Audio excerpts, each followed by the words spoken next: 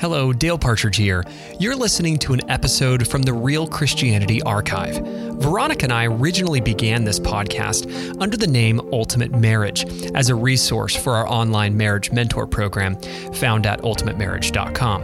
While our marriage program is still a critical part of our ministry, after about 30 episodes, we decided to change the name of this podcast to Real Christianity as a way to widen the scope of our biblical content. That said, these are some of our most popular episodes, so please enjoy and stay with us on the journey to bring the church back to the Bible. Welcome to Ultimate Marriage. Today we are going to be talking about how mature Christians view biblical modesty. So, biblical modesty, not a real popular conversation to have. As you guys know, on this show, we confront a lot of the things that most of the church ignores or is not willing to confront. Mm-hmm. And so, we're going to be talking about biblical modesty. And for some of you, you might have seen my post that I did on Instagram. If you guys don't follow me on Instagram, I write several times a week on these kind of biblical topics, but I posted on biblical modesty. And while we had, over almost 5,000, I think over 5,000 by the time you guys see this, 5,000 likes on the post, there was a lot of really intense comments and a lot of people disliking the conversation. A couple things before we get started today. Subscribe on YouTube if you're watching this on YouTube. We do have this available for you guys in video format.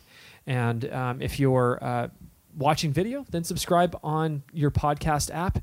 This show is available everywhere. So it's available on all types of, Android devices as well. So, and also, if you guys would be willing to leave us a review, we are currently, I think, the highest rated, or I should say most rated, Christian marriage podcast on iTunes. And it's because you guys are awesome and you guys were willing to make to rate us and review us. And this content is getting out to the masses. And so if you're willing to just go into your iTunes app and just tap the stars, you don't even need to write anything. But if you do write something, we will look at it. A couple other things before we get started. We have a marriage retreat that we do twice per year. Mm-hmm. And we've done one. Yep. We've got the other one coming up in about a week and a half. Yes. Mm-hmm. And these are what we call the Ultimate Marriage Retreat. It's 3 days with us, 15 couples. It's very intimate. We go super deep on marriage. It's actually more intended for healthy couples, healthy Christian couples, to become stronger so that they can lead other Christian couples. Yeah, they just want to get a little bit deeper, a little bit stronger in their faith and in their marriages at the same time. Yeah, and it's a beautiful place that we do this. We do this at the Sun River Resort. So this is awesome food. Everybody has their own cabin. It's beautiful. Yeah, fireplace. Anyways. On the river. Yeah. And mountain views. Just saying. Just saying. If you guys are interested in coming to one of our events or one of our retreats, just go to ultimatemarriage.com/retreat. It is $2,000. Now, I know that might freak everybody out, but it is one of those things where it's an investment into your marriage. We do a lot of awesome stuff. It's a really nice place. We have really nice food. And so that covers their lodging and their food, though. Everything's and covered. The program. And so it's all covered. Everything's covered there. Except your flight, obviously. Except your flight.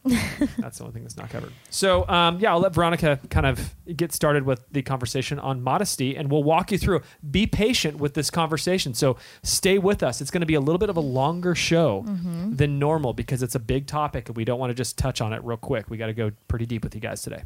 So a lot of you guys are probably wondering, why are we talking about modesty in a marriage podcast?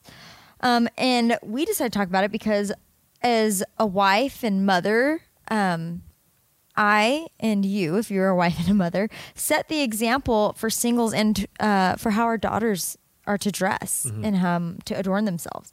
And then secondly, unfortunately, a great majority of divorces are a result of sexual sin. Sexual sin and modesty are deeply connected. There's no denying that. Now, bear with me. Now, I'm not saying that all divorces are the result of an immodestly dressed man or woman, but they are connected. Yeah, and there's totally a huge connection between, we can't deny that immodesty is becoming a very regular part of the culture. We can't deny that we do have a pornography problem, especially with the men. We can't deny that Hollywood is influencing and culture is influencing the church more than the church is influencing the culture and in the way that we dress and present ourselves. So a couple things. In 2014, Veronica wrote a incredibly viral post, which is so funny because Veronica hates the attention. Till this day, like, I'm cringing right now that you're even bringing this up. So she wrote a blog post on her blog that she doesn't hardly ever write on. Like once a year, maybe. Yeah. Titled, Why I Chose to No Longer Wear Leggings. And it was just her own personal conviction and testimony about that.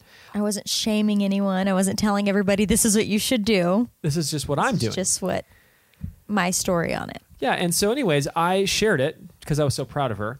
And without telling me. Without telling. I just shared it on my Facebook page. If you would have told me, I would have said, no, you're not sharing that. I shared it on Facebook. And then all of a sudden, like a day later, there's like hundreds of thousands of people that have seen this article. And Good Morning America calls us. And I mean, it was as viral as something can go. CNN, HSN, Fox, like it was big. And it sparked an international conversation around the topic of modesty. And you should have seen the worldwide defensiveness. It was amazing, actually, in terms of just how defensive the culture got. Now, there was lots of women that were absolutely just supportive. But it was, and men too. And men too. Matt Walsh actually wrote an article about this. This is before Matt Walsh was, as big as he is. But it was a big deal. There was actually some really nasty stuff going on, really bad comments coming back. I mean, it was the point where Veronica was crying just about every night in terms of the defensiveness and the vulgarity and the intensity and the aggressiveness that was coming from this conversation. So, yeah, not something I enjoy remembering about, but yeah, it happened. It happened. And it was a really important, it shows that it's a really important conversation. Yeah.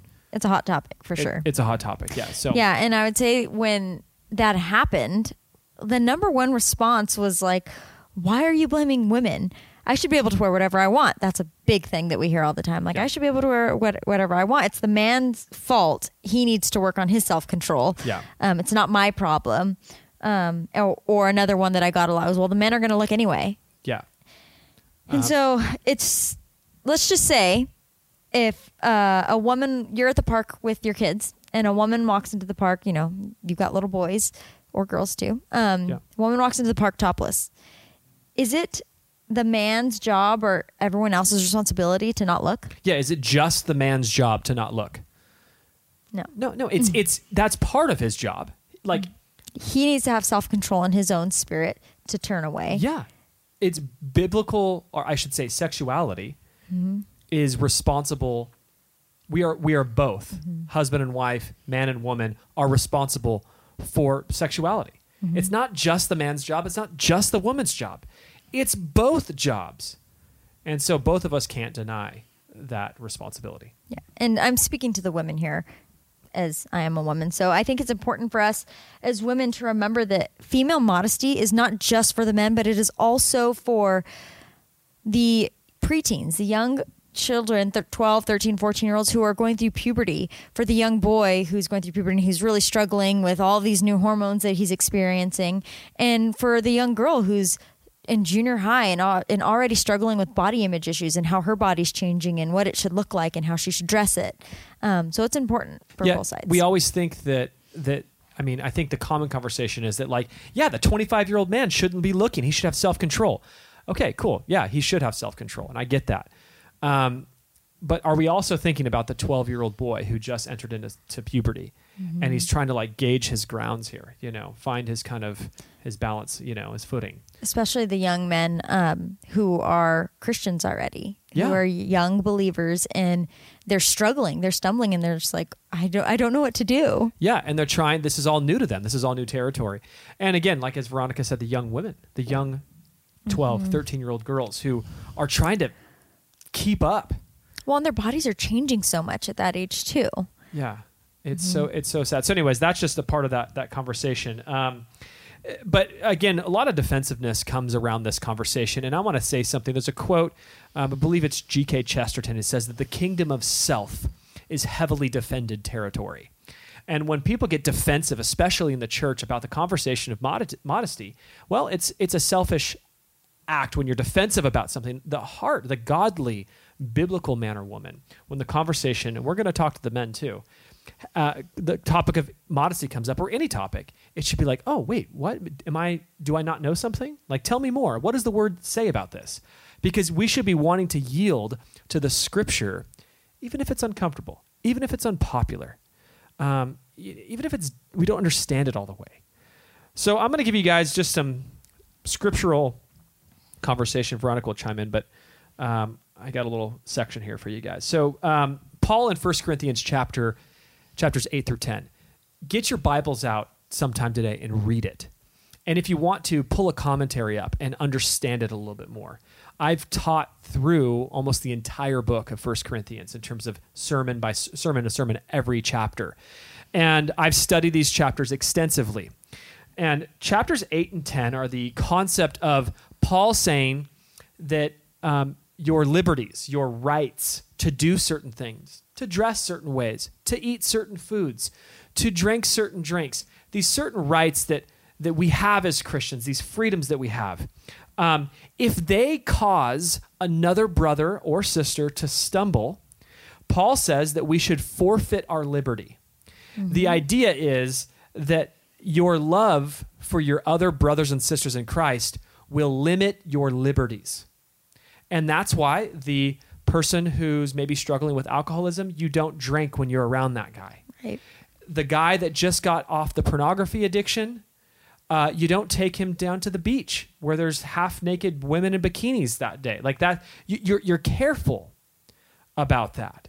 And we are responsible for not causing our brothers and sisters to stumble. And I'm actually going to tell you the scripture that says that for sure. Mm-hmm. It's 1 Corinthians 8, verse 12, and I'm going to read it. It says, "But when you thus sin against the brethren and wound their weak conscience, you sin against Christ." We have the ability as Christians to wound the conscience of another brother or sister, and we are to be very careful that we don't do that. Jesus says in his, and I think it's two of the Gospels, Matthew and possibly John, any one of you who leads one of these little ones astray who believe in me or causes them to stumble, it is better for him to get a millstone wrapped around his neck and thrown to the bottom of the sea. The little ones is the little ones in faith.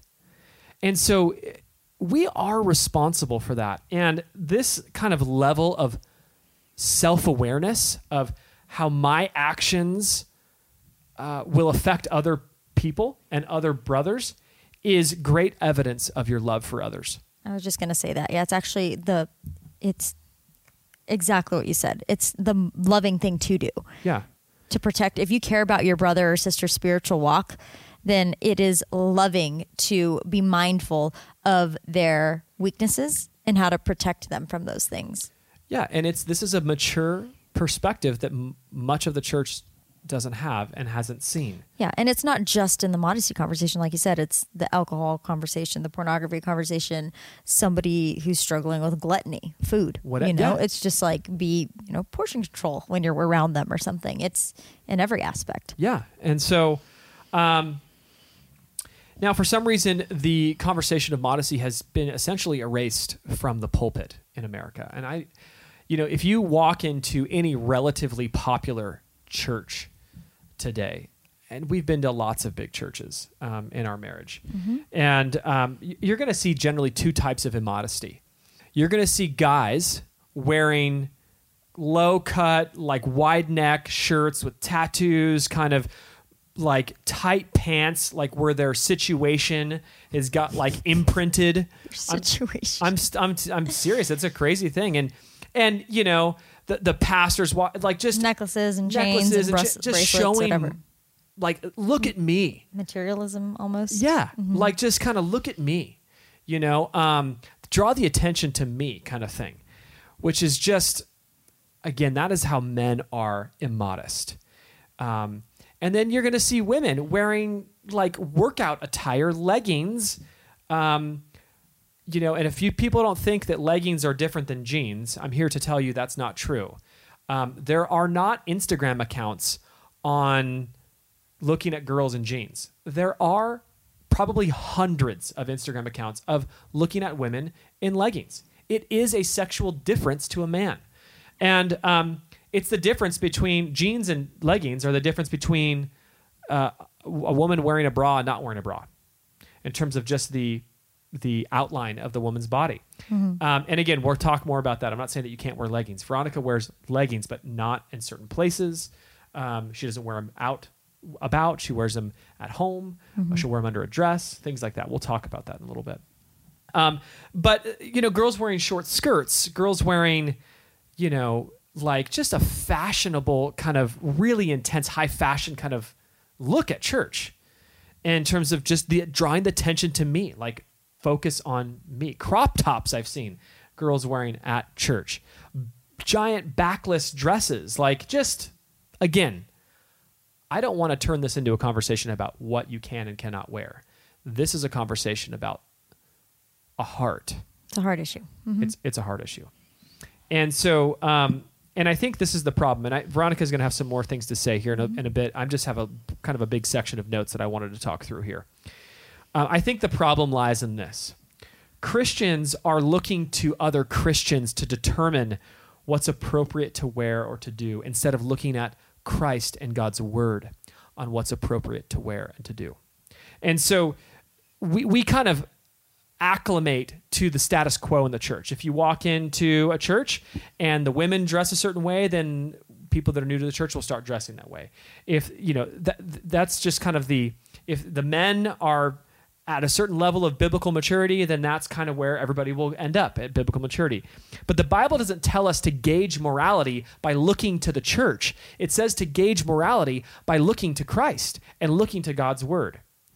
And what we need to realize is that choice of clothing is connected eternally in our faith. It is an eternal matter, and it's hard to believe that. A friend of mine who's a pastor down in San Diego, Evan Wickham, he actually has a new church plant down there. And he just sent me a book. He says there's a book called The Biblical Theology of Clothing. So clothing's a big deal in terms of how important it is. And one thing that I wrote down, this is a note that I found online. I thought it was really well written. It says the purpose of clothing is for what we're trying to cover up, not what we're trying to reveal. And what we're trying to cover up is our sexual parts. Hey everyone, thanks for listening to this episode. We wanted to quickly tell you about our 1-year online marriage mentor program. Yeah, Dale and I designed a powerful biblical curriculum with 12 themes, one for each month. Every 30 days, Dale and I will teach a live 90-minute lesson on that month's theme, and also provide a weekly challenge PDF to incorporate those teachings directly into your marriage. Yeah, so it's an incredible program where we cover everything from sex and money to children and roles, but more than that, it's also an incredible community. And you'll have access to our private Facebook group and the Ultimate Marriage text message line, where Veronica and I can send you weekly encouragements and wisdom straight to your phone. But the catch is this: we only open registration for a few weeks per year, 2 times per year. So if you're interested in building an awesome marriage, then sign up to be notified about our next enrollment period at ultimatemarriage.com. Now, let's get back to the show. What did Adam and Eve cover up when they found out about their sin? They didn't cover up their arm. Yeah, they suddenly realized they were naked, and they covered their bodies. They sewed fig leaves around their genitals. Okay, that's what they did, right? And your sexuality is for one person. It's for your spouse. My sexuality is for Veronica. Veronica's sexuality is for me. And the idea of clothing is the art of covering those things up in a classy and elegant way. So, yeah, and it's important to remember that there's no such thing as bad clothing, maybe fashionably, but there's no such thing as bad clothing, just inappropriate times to wear them. Yes. So yeah, and that's important. Like if you're a wife and you want to wear something for your husband, that's fine at home. Right. Like I personally don't wear leggings out and about grocery shopping or just around town. If I'm working out at home, I'll wear them. Yeah. actually did try and work out the other day in my jeans, and it was extremely impossible. So yeah, I was, if I'm working out at home, yeah, I'll wear leggings, or I'll wear them under a dress, like you said earlier, but never by themselves in public. That's just a personal preference. That's, Yeah. like I it's said. just a personal preference. Yeah. And ladies, trust me, you're not going to stand before the Lord and have him say, why were you so modest? Why were you so concerned about what you were wearing? I don't think God would say that in his character. But if you're going to err on any side of the discussion, I personally would just rather be safe than sorry. Yeah. And so I think it's also important to remember that men are highly visual. Yeah. Right? Wouldn't you I mean, agree? like, this is well, I can tell you from experience, any married woman, at least in my case, I can tell you that if I'm wearing something that, like leggings or something that Dale finds attractive, I'm going to be touched probably 1,000 times more that day than any other day that week. Yeah, and we know this is true of several couples in our community. Oh, yeah. And so it's not like an anomaly to us. Yeah. And men being visual is just a fact. Yeah. It's not something that we're making up to try and put blame on the men. It's just a fact. That's how they were created. And I'm not sure if some women are maybe just like oblivious to that fact, because women generally are not visual like men. I mean, we can be driving down the road and see men jogging topless and just keep driving, like not even think about it. Yeah. And so, or if they're just kind of in denial. Yeah, and I mean the reality is men are really visual, and it's why millions of men will spend millions of dollars buying the Sports Illustrated swimsuit edition.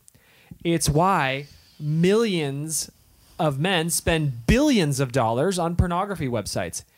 And if you like, there is research on this, and very little money is spent by women. By women, yeah. Mm-hmm. To pay to see men who are disrobed. Okay. It's just like they are out there. It's just a way smaller percentage in comparison to men. Yeah. It's like putting an anthill next to Mount Everest in terms of the difference. Like men are so much more absolutely driven visually, and there's so much science to prove that point. Mm-hmm. An interesting fact is that in the 1940s, the indecent exposure laws that were just secular, I'm talking, this is a secular law, not even a church law. If you were to wear a bikini, the bikinis that we see today, at the beach in 1940, you would go to jail. You'd be arrested and you'd go to jail for indecent exposure. And this was a secular law. And if you don't believe that, go ask your grandmother. Okay, I promise you that is there's actually photos of this, of people getting arrested for wearing something like that. I'm not saying that that's right or wrong. I'm just saying is that is what's happening. And, if God's standards of morality and modesty feel so far away today, who moved? Us or God? Yeah, God didn't move. We've moved. We've become comfortable. We've normalized. We've allowed the secularization of the culture become normal in our spirits and in the church. And we have satisfied our flesh. We have. Yeah, absolutely. Instead of doing what satisfies God. Yeah. Which is generally the opposite of our flesh. Yeah, generally. Okay, this is an interesting way I'm going to lead into this section here. I found a blog post written by a gentleman who's probably in his early 20s, who was a college student. Now, it's a couple paragraphs, and he writes his testimony of modesty from a man's perspective. And it was really well written, and I think it's important for the ladies to hear. And I want you ladies specifically to pay attention. And men, I think you'll probably be nodding your heads, yes, yes. And again, we're not picking on the ladies today.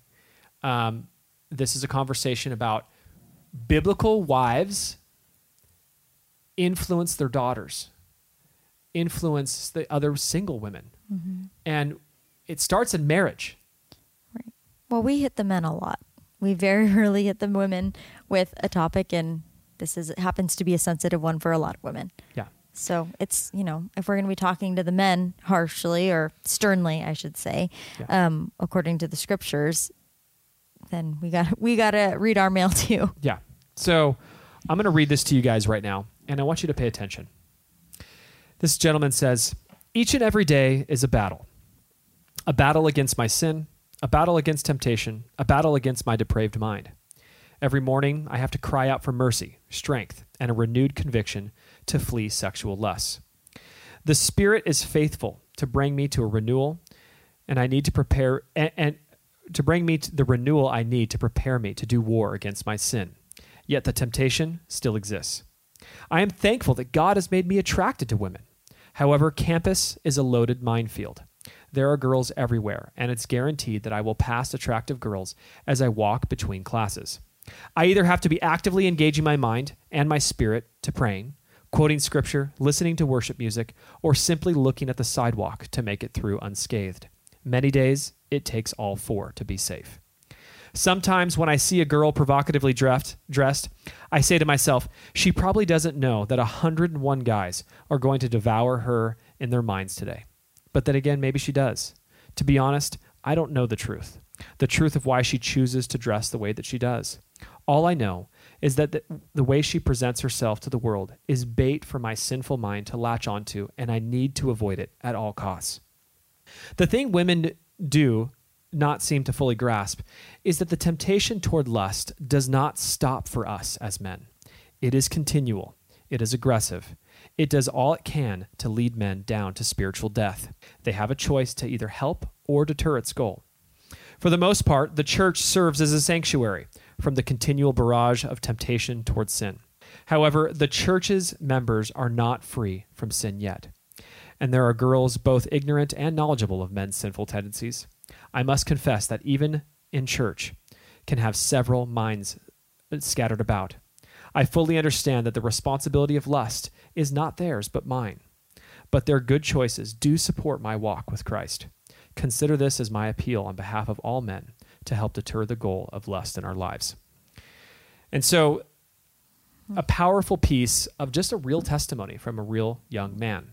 Yeah. And I believe that's actually very accurate to most men, to most Christian men. I was listening to sermons as preparing this, listening to John Piper and Tim Keller and Paul Washer and Voddie Baucham and different guys that I really respect. And all of them have said that they've preached before. And in the front row, a woman is totally immodestly dressed to the point where they had to turn away.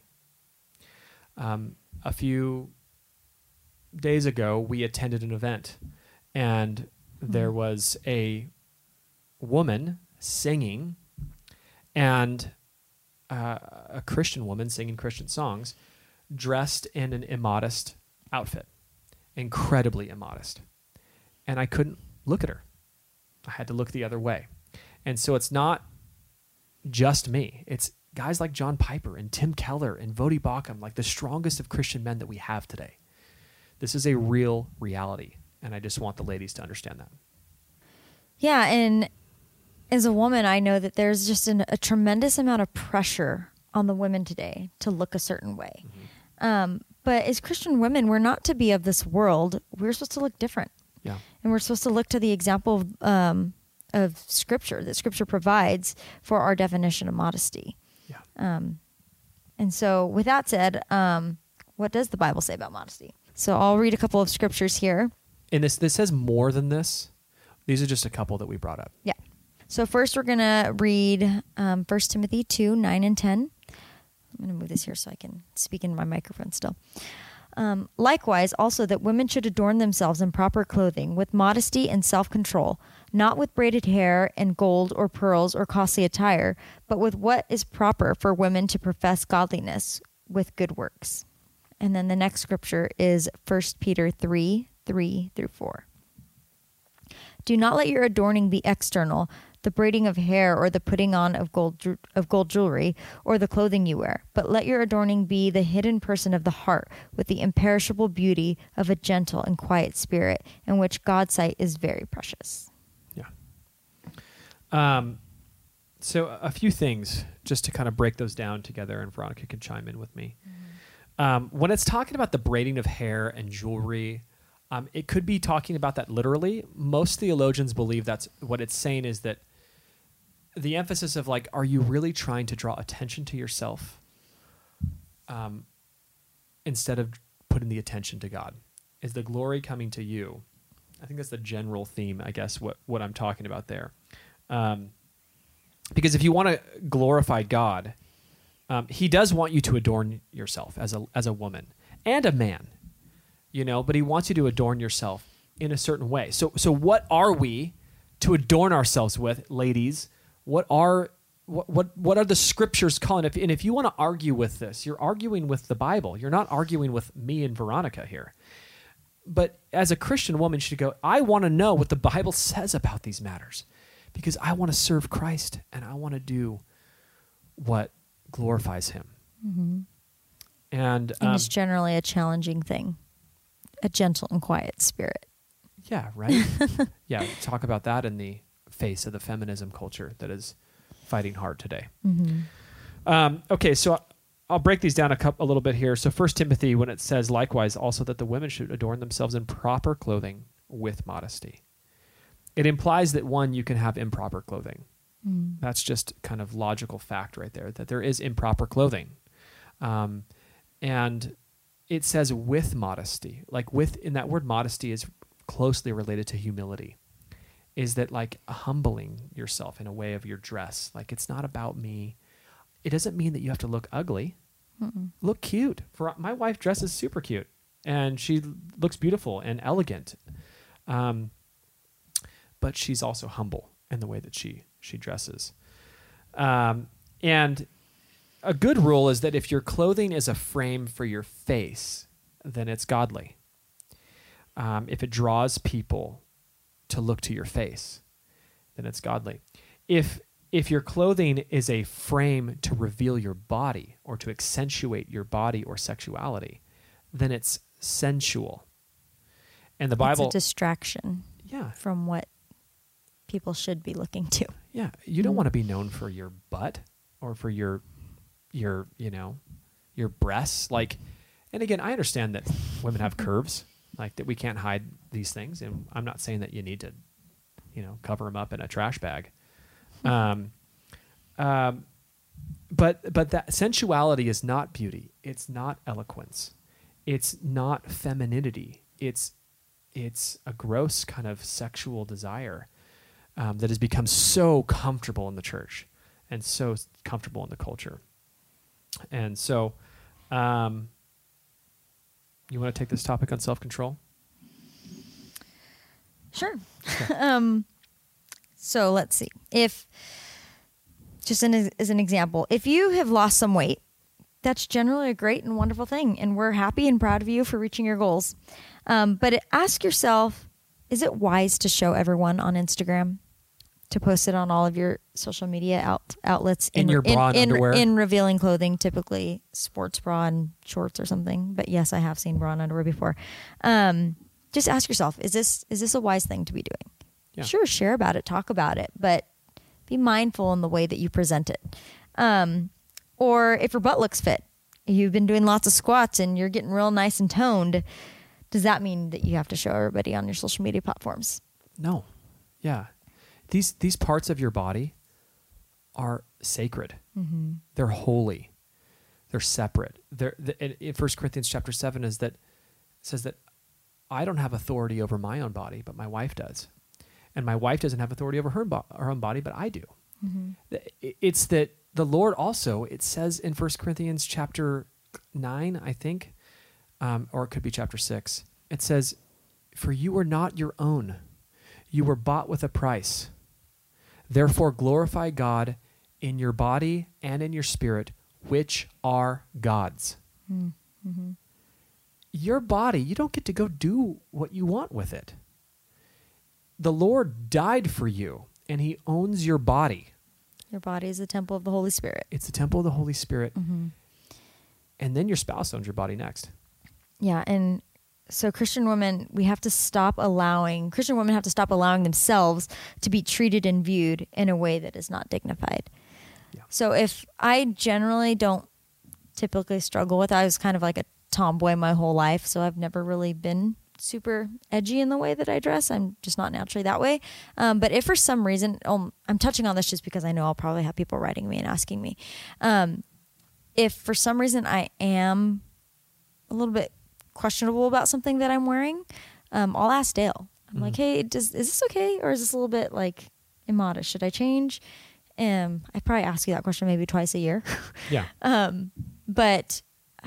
If you are maybe going to be going on the journey of trying to dress a little bit more modest and you're unsure, ask your husband or ask your brother or ask your dad, ask a man that you can trust that will give you an honest answer. Yeah. Or a girlfriend too. But Yeah. generally a dad, a brother will be pretty honest. Your male. husband, a Yeah. man. Yeah. Yeah. We'll That's notice. not going to look at you in a sexual way Yeah. to help you out there. Yeah, I think that's a really good point, and it's been very good, and it's what a humble thing to do. And husbands, There have actually been times where you tell me, you're like, oh no, I think that's fine. I'm just like, well, I'm still uncomfortable. I'm going to go change. yeah, and husbands, you get to help your wife gauge those moments, and I, as a husband, want to protect my wife. I don't want other men looking at my wife in a sexual manner. I don't want that at all. I want to protect her body from the eyes. I don't want her being eye candy to some other man's imagination. And husbands, you need to, you're a man.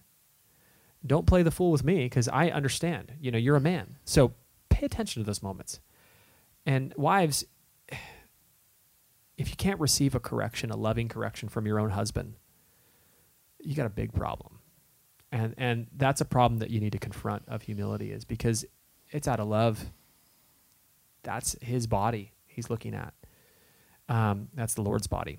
And so, deep stuff. All right.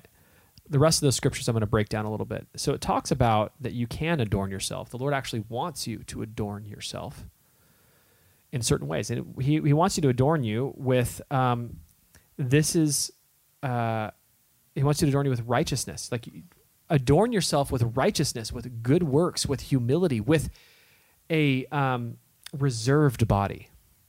I just think there's something very mature about a woman who reserves her body for her husband. We have single guy friends who just find that so attractive when it's like she's protecting her body so that the only person that gets to see it in that manner is her husband, whoever that may be. And it also says that modesty could also be in the form of kind of character.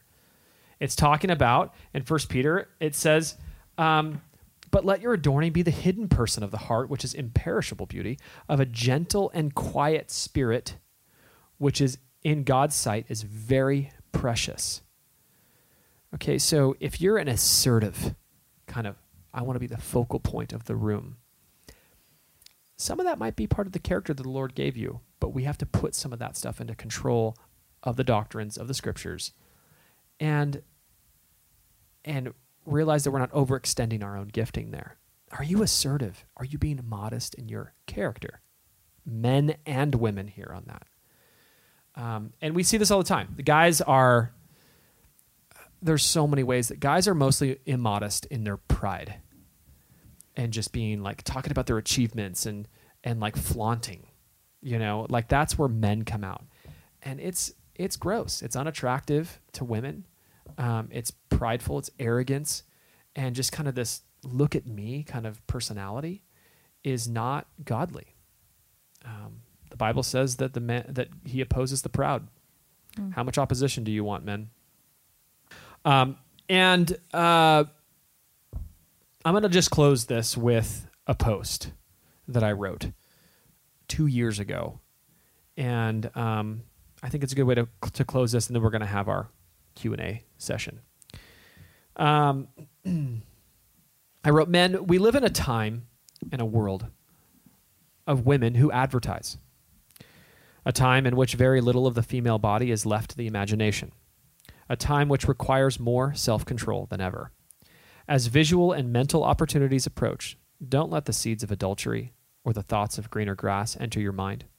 An honorable man understands that when he guards his eyes, he shields his heart. And ladies, remember that what attracts a man's attention isn't always what attracts his respect. And what turns his head almost never turns his heart. Sexual responsibility is for both men and women. Each day you walk outside, remember your commitments to your family and to Christ.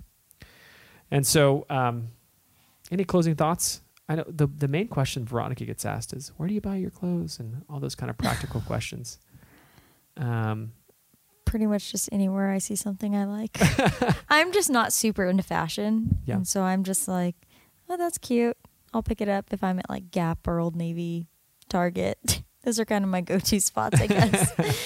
We also live in a small town. There's not like many places to choose from And here. we're also entering into winter, Woohoo! which is Sweater weather. Yeah, generally more modest time. But we grew up in Southern California, where modesty is like a big deal. We lived 2 blocks away from the beach before we moved here. Yeah, and it's just half-naked people almost all the time. Yeah, the women are typically half naked and have, not all of them, and have some form of plastic surgery, and the men are generally pretty flashy and drive super nice cars. And Yeah. at least that's where we had lived. Yeah, totally. So let's move on to the question section of our time, and where we generally answer 2 questions. We're going to answer 1 because we've been long today. All right, Dale, this is a question for you. As a man, I am not a man, but the person who wrote this is. Yes. As a man, how should I deal with the temptation of lust? Okay. All right. I think your first point right here is really important Yeah. to emphasize, because I don't think we realized this point until a mentor said it to us. Yeah. So temptation is not sin. Satan is really good at making your temptation feel like sin. You should feel like he wants you to feel dirty because you were tempted. Jesus was tempted. In Hebrews 4, it says, "For we do not have a high priest who is unable to sympathize with our weaknesses, but one who in every respect has been tempted as we are, yet without sin." Jesus was tempted in the 40 days in the wilderness, and probably in a variety of ways through his ministry. Temptation is not sin. A couple things I want to say to you, men who need to know how to deal with the temptation of lust. We know that Jesus says that adultery begins in the head before it occurs in the bed, and we know that the idea is that adultery starts in the heart. You can commit adultery in your heart. You can commit bloodless murder. You can, all these things. He's kind of taking these physical things and making them heart issues. One statement that's really important that was just kind of handed down to me from the guy who discipled me, it says that sin doesn't happen to us, we choose it. We are not a victim to sin, but we are victors over our sin. So keep that in mind, that the scriptures say that we are more than conquerors through Christ Jesus. And I want to break down, you know what, it's funny, we're going to talk about 1 Corinthians 10:13, and I don't even have it up on my notes, so I'm going to pull it up here on my phone right now, and we're going to read. This is the core scripture. If you want to beat sin in your life, this scripture, I probably have it memorized, but because we're... Yeah, I was going to say, I'm surprised that you didn't just spew it off, because I've heard you say it so many times. Yeah, but I think it's important that I read it specifically, and I might get a word or two wrong here. So we're going to just read it together. All right. 1 Corinthians 10:13. Critical scripture for you, for all people, all Christians to know if you're wanting to overcome sin, if you're having struggle with sin, especially with pornography or lust or whatever it might be. Okay, it says, "No temptation has overtaken you except such as is common to man. But God is faithful, who will not allow you to be tempted beyond what you are able, but with the temptation will also make the way of escape, that you may be able to bear it." Okay, I'm going to break this down real quick and we'll close off. No temptation has overtaken you except such as is common to man. Ladies, gentlemen, your temptation to sin isn't special. It's not unique to just you. You know what, guys? You know how many men before you have struggled with wanting to look at women? Billions. Do you want to know how many women have struggled with, gossip or anger or whatever it is? Billions. Your sin isn't, your temptation to sin isn't special. And that's what that scripture is saying. No temptation has overtaken you except it's common. Like, it's common stuff here. Like, this isn't special stuff. It says, but God is faithful. He hasn't left you. Even how gross we are sometimes, he hasn't left us. Who will not allow you to be tempted beyond what you are able. So just stop right there. That is a promise. God will not allow you to be tempted beyond your ability to reject it. Mm-hmm. And that's a really important truth that you need to believe. If you believe wrong, you'll never live strong. And if you believe correctly, you'll walk this out and be free in the true gospel. And it says, but God is faithful, who will not allow you to be tempted beyond what you are able, but with the temptation will also make the way of escape that you may be able to bear it. What does that mean? I know you know what it is. How often can we win? Every time. This is the core. There's always a way out of your temptation. Always. So if there's a chance to lust, this scripture is lying if there's not a way out. For example, the scenario I tend to think of is a man can't help how a woman dresses. So if for some reason you walk past a woman who is immodestly dressed and you have eyes, you're going to see her. That quick interaction where you see her, that's not sin. No. The temptation is not sin. The second look Yes. is where you can fall into sin. Yes, exactly. And so the Lord makes a way out for us. This is a promise. Is that God's faithful, will not allow you to be tempted beyond what you are able, but with the temptation will also make the way of escape that you may be able to bear it. You can win on your sin every single time. Now, will you? No. We're not perfect. I'm not preaching perfection here. But the reality is that we can. Mm-hmm. And that is something that we need to have power in. God says, be holy as I am holy. He doesn't give us doctrine and instruction that is impossible to follow. No, we can be holy. We can walk without sin during the day. Now, you might sin here and there, but you might be able to pull off a day, 2, 3, without just sinning. I think that's actually not preached that often, but I'm not going to say a certain amount of time. But yeah, if somebody were to ask you, are you going to sin today? And you say, yeah, probably. You're starting out your day with the wrong mindset. Yeah, you're opening up the day defeated. Yeah, you need to go, no, I'm not going to sin today. Yeah. If Veronica asks me if I'm going to sin tomorrow, I'm going to tell her, no, I'm not going to sin tomorrow. And if I do, I'm going to repent. But the reality is that no, I don't wake up defeated as going, yeah, I'm going to sin tomorrow. Yeah, that's how this gross gospel that is in the church today. We're just broken, nasty sinners. And no, we were once sinners is what the scripture talks about. We don't identify as sinners. We were sinners. Yeah, we identify as saints now. Do we sin? Yes. Do we have a way out? Yes. And so, heavy conversation today, but I believe it will be edifying to those who are yielded to the Holy Spirit and to Christ.